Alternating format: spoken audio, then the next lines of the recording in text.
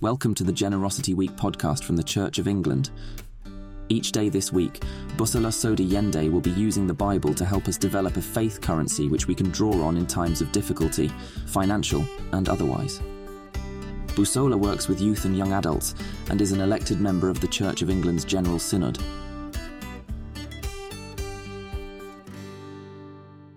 Welcome. We're now on session 5 of the 6-part series on how our faith is a dominant currency to pleasing God.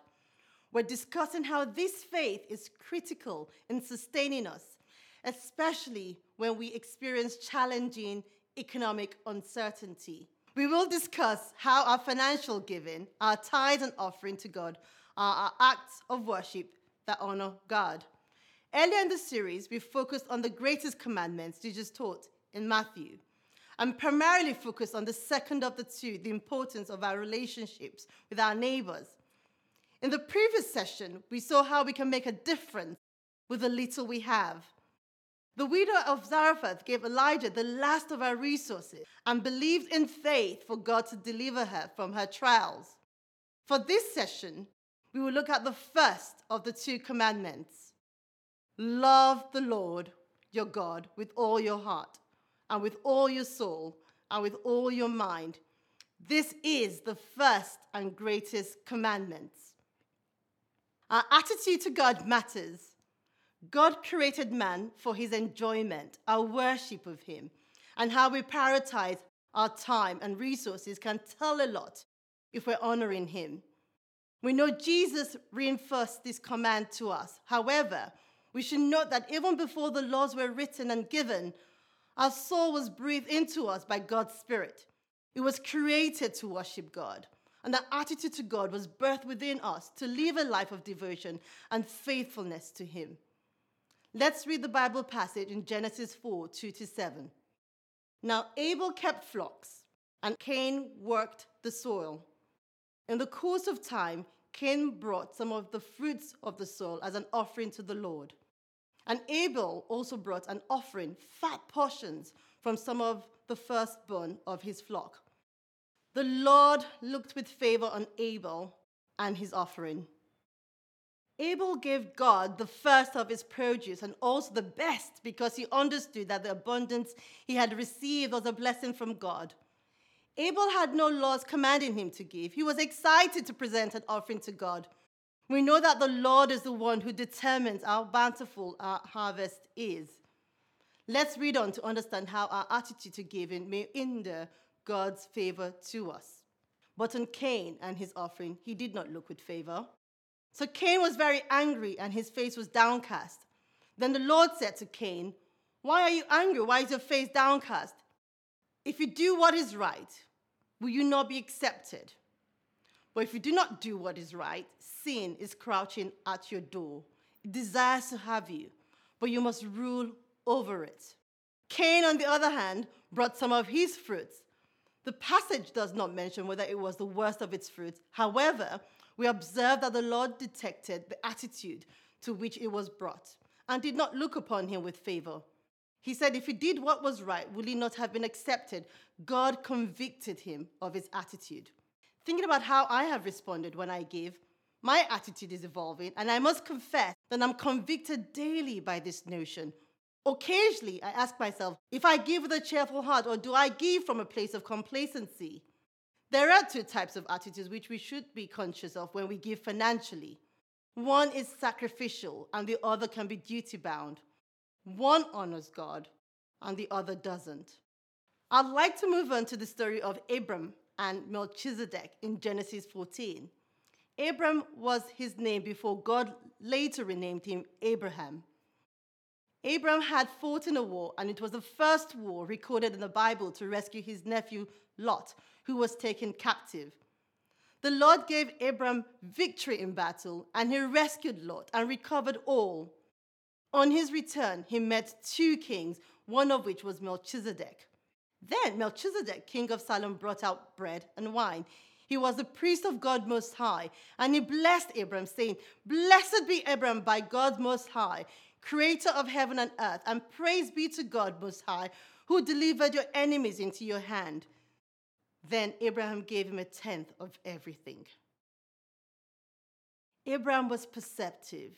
He understood that Melchizedek was not only a king, but also a priest of God Most High. Some theologians have described Melchizedek as a foreshadowing type of Jesus. In this passage, we see that as a high priest, he first blesses Abraham, showing goodwill and generosity.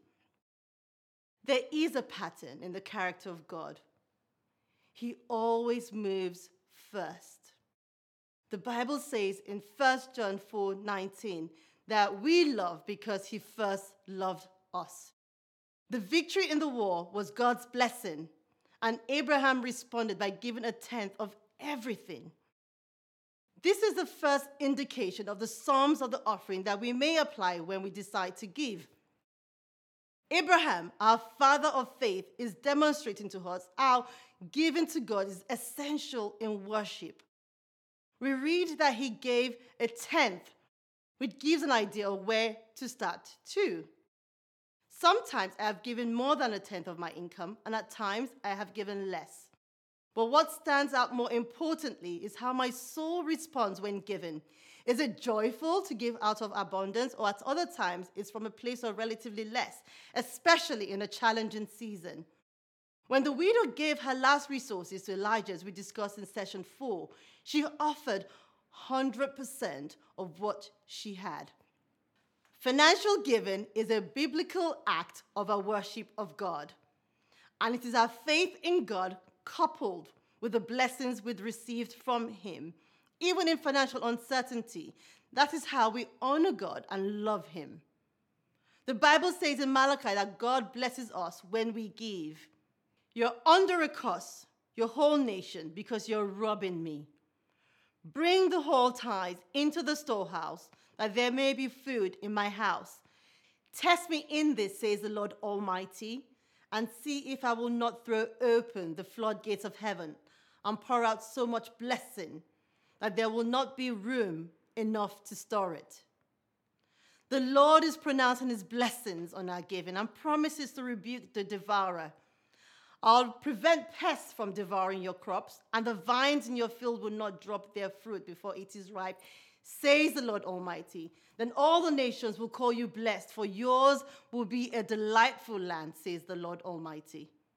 Some will read this verse and feel duty-bound, saddened that they need to give out of their little resources. And some will receive in faith the blessings of this message, excited to give in anticipation of what's to come. Did you know that our sensitivity to our attitude about money plays out in one scenario, which is when we apply for a mortgage to buy a home? The bank assesses how much to loan to us based on our income. And the scenario here is to account for all your income into the model. You add your pay, your bonus, your shares, and even assets to produce the highest gross income. The reverse is often the case with tithes and offering. Some say it's on a net income basis and deduct every expense to give from what is left over. Is this attitude like the Cain and Abel story on how they gave? God says you are robbing him if you give from a place of the lowest denominator. I want to encourage you to pray each time before you give, to allow your soul to respond as God would find pleasing. Our faith and obedience are our currency to what pleases and honors God. In exchange, we expect God to meet our needs and look after us. That's it for today's session. We are approaching the end of the series, and in our final session, we'll take a look at how Paul depended on God to meet his needs. He worked hard to pay his way and also received generously from others. See you for our final session. Thanks for listening to the Generosity Week podcast. We hope you found it thought-provoking and that you'll come back again tomorrow for our next reflection.